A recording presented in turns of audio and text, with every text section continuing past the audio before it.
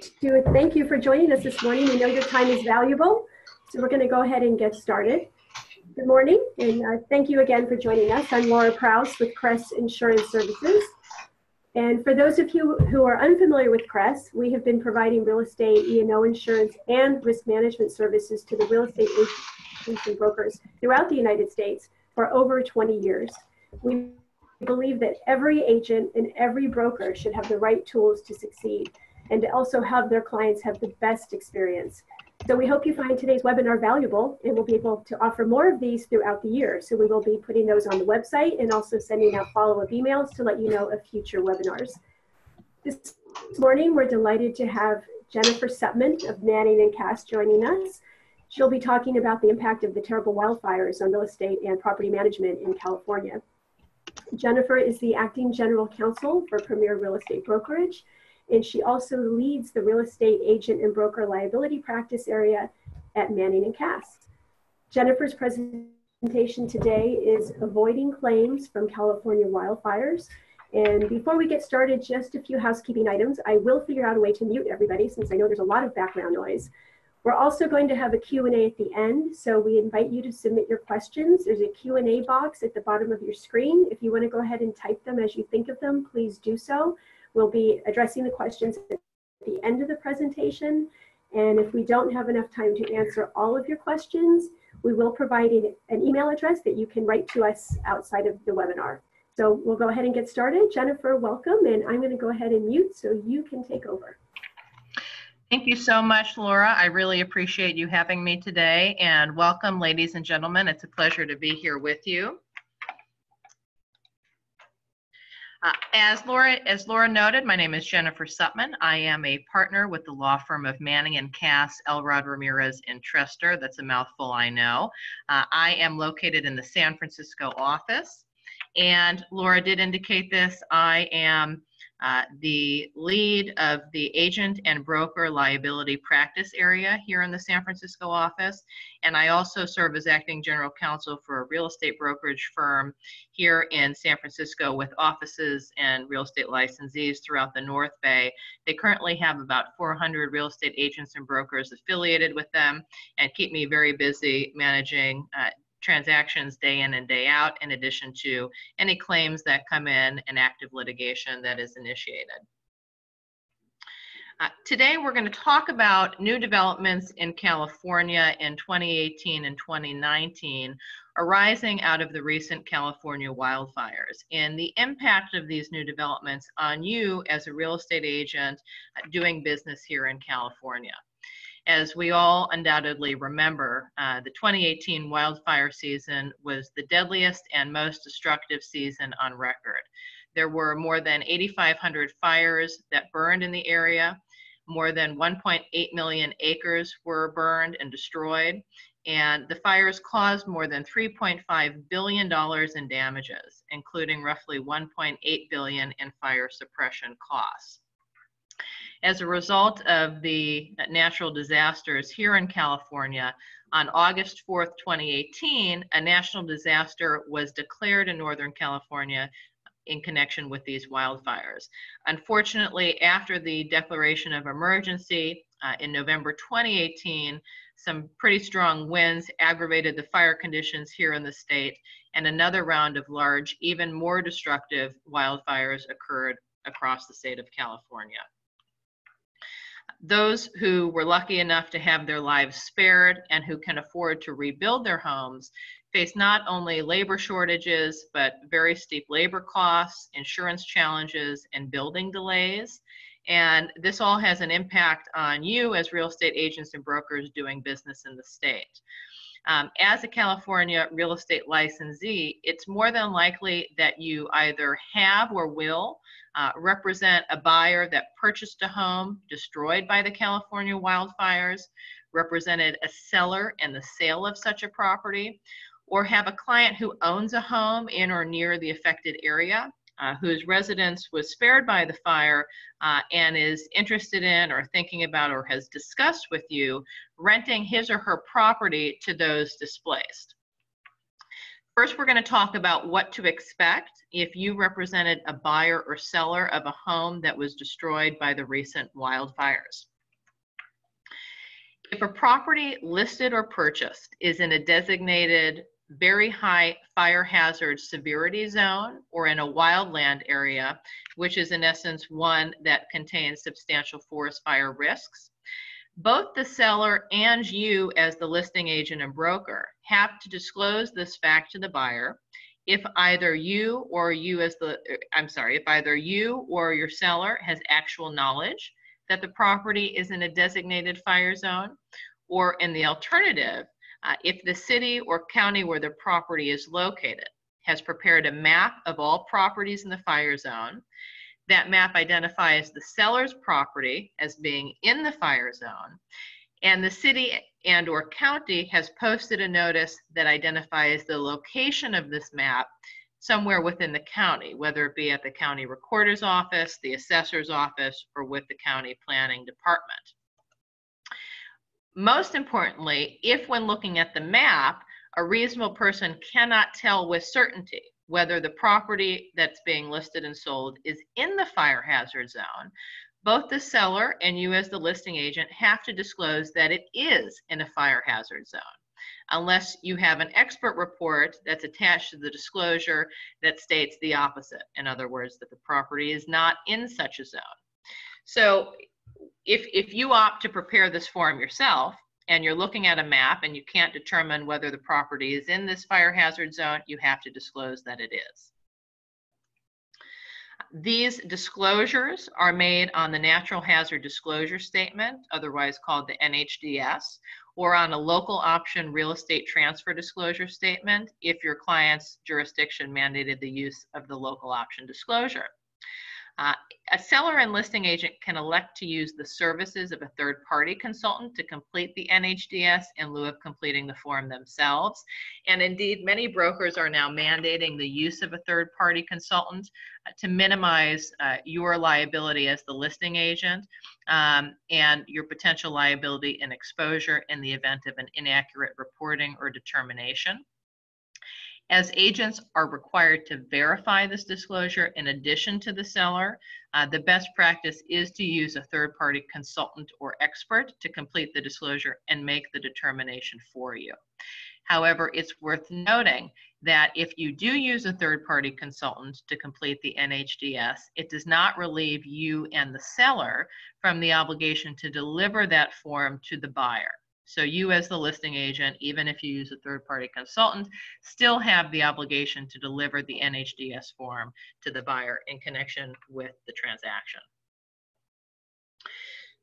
Next, we're going to talk about some potential claims that we're seeing arise from the California wildfires. You're seeing buyers initiate litigation and pre-litigation claims against sellers, listing agents and brokers, and the buyer's own agent and broker for failing to disclose that the property was in a fire hazard zone or misrepresenting that it was not in such a zone. Buyers are alleging that the seller knew or should have known the property for sale was in such a zone and failed to disclose or misrepresented that material fact in connection with the transaction.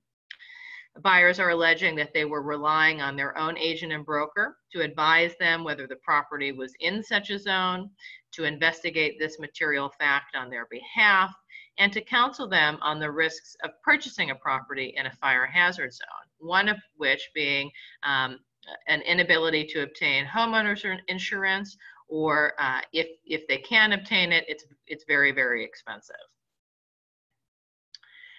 We're seeing sellers in these claims and civil actions alleging that their agent and broker should have advised them that their property was either in a fire hazard zone or the need to disclose that material fact to buyers, or alternatively, failing to recommend that they retain an expert consultant to prepare this report and make the determination for them, so to minimize their potential liability and exposure in the event of an inaccurate reporting. Oftentimes, I see that a lot of my real estate agents that I represent and brokers and their principals don't spend much time on these forms. The NHDS seems to be pretty much an afterthought. And this form addresses not only fire hazard zones, but also earthquake fault zones and flood zones. These threats are very real in California, and I think this is a perfect time for us all to brush up on what our obligations are under these forms, our different options for filling out these forms, and best practices in addressing these disclosures. And that's especially true because agents have to sign these forms and attest to the truthfulness of the information in addition to the seller, which is unique and different from most sellers' disclosures, which are contained on the TDS and the STDS, which very clearly state on the form themselves, and California law confirms this, that any representation made by a seller on a TDS or STDS is the representation of the seller alone. It's not the representation of a real estate licensee. This natural hazard disclosure form is the opposite, whereas the agent has to attest to the information in addition to the seller. So the best practice here is to opt for a professional report in lieu of making the determination yourself. Don't do work that you don't need to do, and don't put yourself in a situation that's going to open you up to potential liability and exposure if you make the wrong determination. Next, we're going to talk about considerations that you need to keep in mind if you're approached by a client of yours who owns a home, and that client indicates that they have been offered $20,000 a month or something significantly above what would be market rent for their property for a lease by tenants who have been displaced by the recent wildfires. I'm seeing this a lot with my clients, homes that would typically lease for something like $5,000 a month.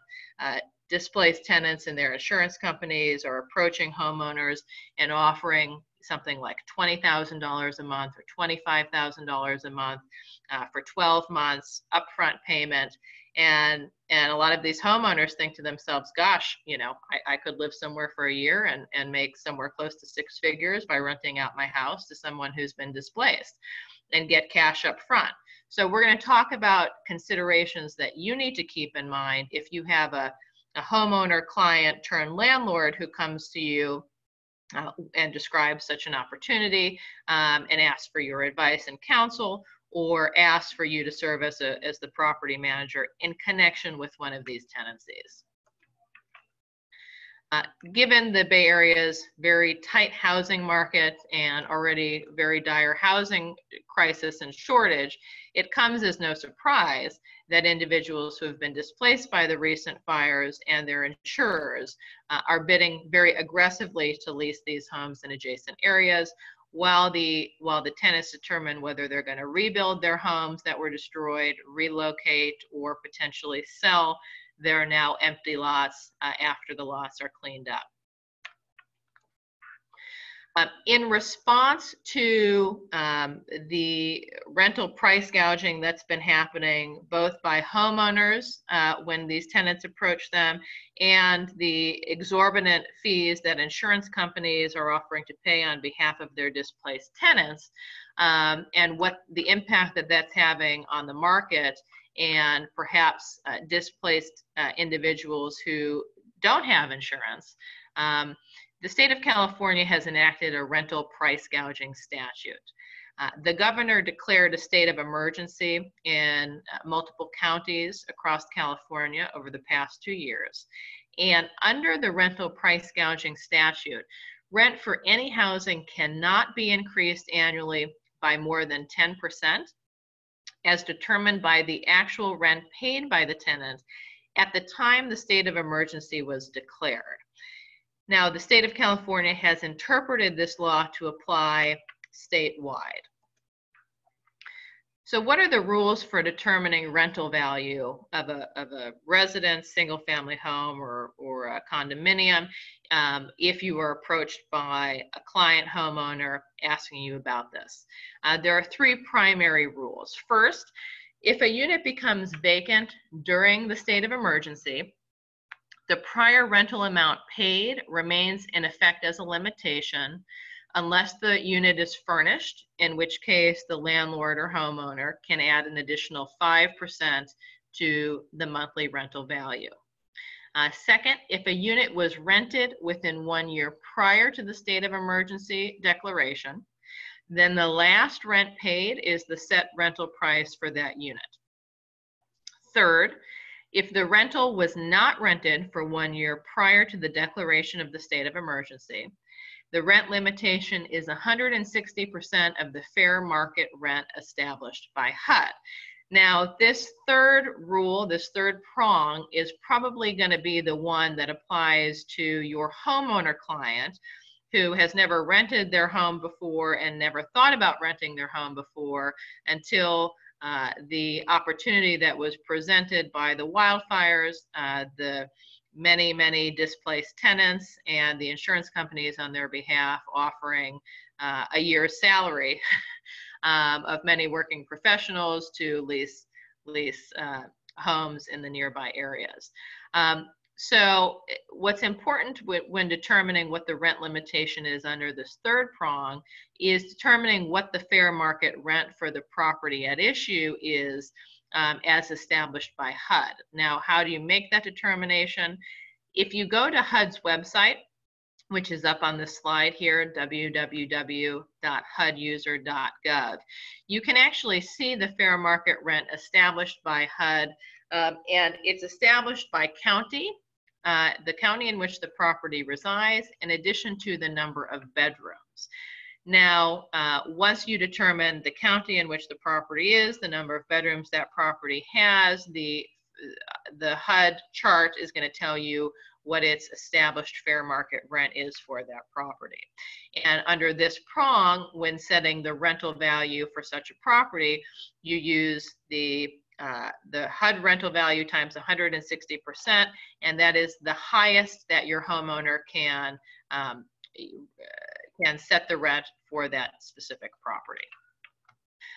There's an example here up on your screen. If HUD establishes a fair market rent for your client's property at $5,000 per month, your client cannot rent the property for more than $8,000 a month, which is 160% of the fair market rent established by HUD. It's important to note that it is not a defense to increase rent in excess of 10% annually because of the length of the rental term.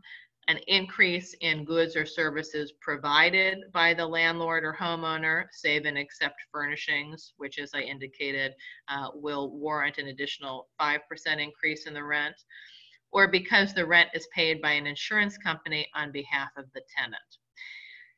Now, the state of California has established some fairly significant penalties for violating the rental price gouging statute. A violation of the statute can result in fines of up to $10,000 per violation. So if you have a client who is renting 5 different units out of compliance with the rental price gouging statute, the monetary fines can be up to $50,000 total. In addition, the violation of the rental price gouging statute can result in 1 year in jail. And it's a per se violation of Business and Professions Code 17200, which is California's unlawful business practice statute. And it's designed to protect consumers and people acting against the benefit of the consumer. A violation of the rental price gouging statute will subject your homeowner turned landlord client to punitive damages, which in layman's terms is 3 times the amount of the actual damages, which are designed to punish the violator, and also attorney's fees, which in the state of California, can easily be 6 figures. So violation of this rental price gouging statute is a serious offense. The state of California is seriously looking at and prosecuting these crimes. It's not just a civil violation. It's not just a civil lawsuit that will result. It's a criminal lawsuit that will result as well. And your homeowner turned landlord client shouldn't think, oh, well, I can do this and this is going to go under the radar. It definitely will not. One exception exists to the rental price gouging statute, which provides that a greater price increase in rent is lawful if the owner or landlord can prove that the increase is directly attributable to additional costs for repairs or additions beyond normal maintenance that were amortized over the rental term that caused the rent to be increased by something greater than 10%. However, I want to warn all of you as real estate agents and brokers to not give your client legal advice or assist in setting the rental price for a client's property. This is because in order to do that, an analysis of the rental price gouging statute needs to be conducted, and the statute needs to be applied to the specific facts that your client presents with. And that's really a job for an attorney. It's not a job for a real estate agent. And you should definitely refrain from giving legal advice because no good deed goes unpunished. We all know that. Next, I want to talk to you about eviction considerations under this state of emergency that we're in here in California. Your clients need to keep in mind that a landlord cannot rent a unit for a rental price greater than the evicted tenant could be charged. So if you have a property owner who is leasing out, let's say, a single family home to a tenant, and then after the wildfires decides to evict that tenant because they want to get, this sweetheart deal of, 5 times the market rent by an insurance company all up front 1 year paid, as opposed to the market rent they were getting by the tenant who was evicted. The state of California says you can't do that. So, and they're actively looking into this issue as well. And recently, a Nevada real estate agent was criminally prosecuted for evicting a tenant and then raising the rent on her home by 80% from $5,000 a month to $9,000 a month after the fires. This law came into effect on January 1, 2019, and already we're seeing criminal prosecutions flowing from it, and it's only been 30 days. So don't think that these are going unnoticed by the state of California, and tenants are becoming knowledgeable about this, especially those who have been displaced, and they're reporting what they deem to be improper behavior to the state of California, District Attorney's Office, Attorney General, etc. Your clients also need to keep in mind that evictions can only occur for grounds established by California law, which you can find those grounds at California Code of Civil Procedure 1161. And those grounds include failure to pay rent, breach of a covenant in a lease, lease termination by its terms, improper subletting by a tenant, waste by a tenant, nuisance by a tenant, or some other illegal use that the tenant is putting the property to. The other thing that I'm seeing a lot recently is property owners who are leasing their homes to individuals displaced by the fires are finding themselves as defendants to lawsuits that landlords typically find themselves as defendants to. Causes of action that we're seeing alleged by tenants who are reasonably in emotionally frail state, and perhaps their sensitivities are heightened and what they're looking for and the expectations of a landlord are heightened.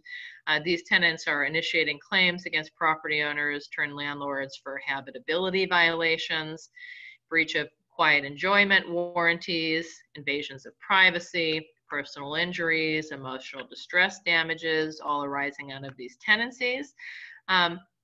So this is something that, homeowners need to keep in mind. Not only, might they get a good payday now under the rental price gouging statute, it's not going to be as good as it was prior to the enactment of that statute, but they also need to weigh the risks of becoming a landlord. They have to ensure that the unit is habitable. There are certain implied and express warranties that come along with being a landlord. And if those are breached, the damages that a tenant is entitled to include, personal injury damage, emotional distress damage, damages that are not covered under a homeowner's insurance policy. So your homeowner turned landlord client might say, well, I have a homeowner's insurance policy, so I'm willing to bear the risk because if something goes sideways with this tenancy, I have insurance to back me. Well, oftentimes, homeowners insurance policies do not cover the damages that a landlord is entitled to, which include fines, penalties, emotional distress, personal injuries, etc. So that's a risk that your clients need to keep in mind as well. If you have a current or former client who's considering a lease offer for what seems like a very sweet deal, it's really important that you instruct your client to consult with the appropriate legal professional and/or CPA so they can evaluate the risks associated with these type of lease agreements. Another thing you need to keep in mind is that if you are asked to serve as a property manager in connection with this type of lease agreement, make sure to first obtain prior approval from your broker, and assuming you obtain prior approval, memorialize the agreement on a CAR form such that you have the indemnity protection provided for thereunder, which flows from the owner to you in the event that anything goes sideways with the tenancy or with the tenant. Next, we're going to talk about some insurance considerations that are in play and that have been put into play, and some new laws that have been passed in response to the wildfires that we've seen in California over the last few years. To protect California homeowners from insurance carriers that have delayed on paying on property damage claims following the wildfires, 8 new laws have been adopted in the state of California that I just want to make you briefly aware of in the event that you're consulted by a client with regard to one of these issues. Obviously, don't give legal advice, but this is some background of what's happening in the state and some protections that are being afforded to homeowners who have lost their homes that you all should be aware of. SB 824 is a new law that was passed which prohibits homeowner policy cancellation for 1 year from the date of the governor's declaration of emergency. SB 894 was passed, and that law requires an insurer to grant an extension of coverage for living expenses for up to 12 additional months, for a total of 36 months if a insured encounters a delay in the reconstruction process that is the result of circumstances beyond his or her control. SB 917 requires coverage from a loss resulting from a combination of covered disasters such as landslides, mudslides, or fire. Previous to the enactment of SB 917, if there was a combination of disasters, oftentimes the harm would be, or the damage would be excluded, and this puts a patch over that issue. AB 1772 was passed, which provides that full replacement benefits must be extended from 24 months to 36 months under a fire policy. AB 1800 was passed, which provides that in the event of a total loss of a home or of an asset, the insured is entitled to policy benefits even if he or she decides to rebuild or purchase a residence in a new location. AB 2594 extends the statute of limitations to sue an insurance company for a loss related to a state of emergency from 12 to 24 months. SB 30 provides that due to climate change, the Insurance Commission is going to convene a working group to assess new investments in natural infrastructure. And AB 75 connects consumers with insurance agents to help ensure that the coverage that is obtained meets the specific needs of that consumer. The next part and last part of this presentation this morning is going to be a question and answer period. What we're going to do here is you will submit any questions that you have in the Zoom Q&A box on your webinar screen. and I have about 5 to 10 minutes to answer any questions. And any questions that we don't have time to answer today, or questions that require some additional information beyond that which you typed into the Q&A, we will make an attempt to answer. All you'll have to do is email Cress at riskmanagement@cressinsurance.com. That email address can be found on your webinar screen, and we will make every attempt we can to answer those questions as soon as possible. Jennifer, this is Laura. I do have a question, actually quite a few coming in. The Sure. First one, should I be advising my clients about the insurance assembly and Senate bills so they know their insurance rights, or is that too risky to do? That is definitely too risky to do. Just like you shouldn't engage in legal advice, don't give insurance price advice either, because that falls in the realm of insurance agent and broker territory. But it is something you should be aware of. So, you can have a conversation with your client about it, just generally what you know, but any conversation that you have should be prefaced very clearly with the fact that you are not giving them any insurance advice, you're not giving them any legal advice, and they need to communicate with the appropriate legal and insurance professionals to get additional guidance. Okay, we have another question for you. What date did the governor declare the state of emergency? Let's see. The governor declared the state of emergency on August 4, 2018. Okay, we have another question coming through. Are there similar concerns relative to non-residential sales and property management, i.e. commercial? So my assumption on this question, and attendee, please correct me if I'm incorrect on this, are there concerns on the commercial aspect for the wildfires? Sure. Well, let's see. So the NHDS form is a form that is required in connection with residential real estate. I do not know offhand whether there is a comparable disclosure in the commercial arena. However, that's something I could very easily, we could look into and get you the answer, get you an answer to that. Okay, we have another question. How do we find a good insurance lawyer? A good insurance lawyer. Well, you can call me. Let's see.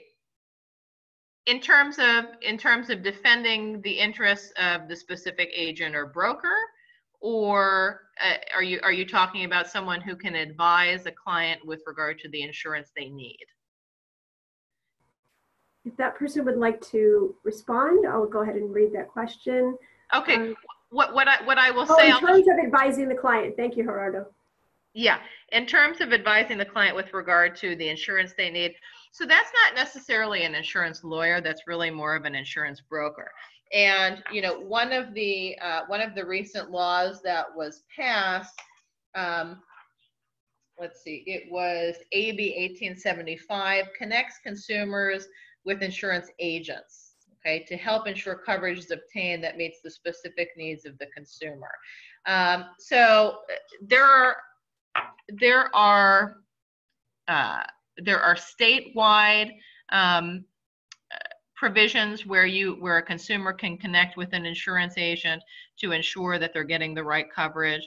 And also, it's really just a matter of having a good insurance broker. And we can get you recommendations for all different kinds of insurance brokers who can help a client. I would say ask somebody that you know who has this type of insurance. Ask an attorney friend or acquaintance, and they can provide you with recommendations of a good insurance broker. There are plenty of insurance brokers in the marketplace, and it's really probably going to be specific to the area that the client is in. So that will be a big driving factor too. Jennifer, do we have time for one more question? Sure. Okay, and actually I do want to answer two of them. I'll answer Mercedes. Are you going to receive copies of the slides? Yes, we are actually going to send this out. You'll probably have it within a week. And the last question, and then we'll have to unfortunately let Jennifer go. This one is, I was involved in a transaction as the listing agent. The selling agent stated that it wasn't necessary for the selling agent to sign the disclosure. Please advise. Would you like me to read that again? No, I'm just making a note. Let's see. I don't have the NHDS form in front of me. What I do know offhand is that the seller has to sign the NHDS and the listing agent has to sign the NHDS. I'm not sure whether the buyer's agent or the selling agent needs to sign the NHDS, but I don't see why it would be any different from any other form that is executed by both the buyer and seller and the listing and selling agent on both sides. So I will need to double check that. I will pull the NHDS form and we can get back to you on that. What I will say is if there is a signature box for the selling agent, then I would say the selling agent definitely has an obligation to sign that form. If there is not, then perhaps they don't have that obligation. I'll need to pull it and refresh my recollection as to that so I can be sure to give you a correct answer. What I would do in that circumstance is I would raise that issue with your broker and see what your broker recommends as well. Okay, it looks like we are out of time. I want to thank everybody for attending. It truly, sadly, is a whole new world out there.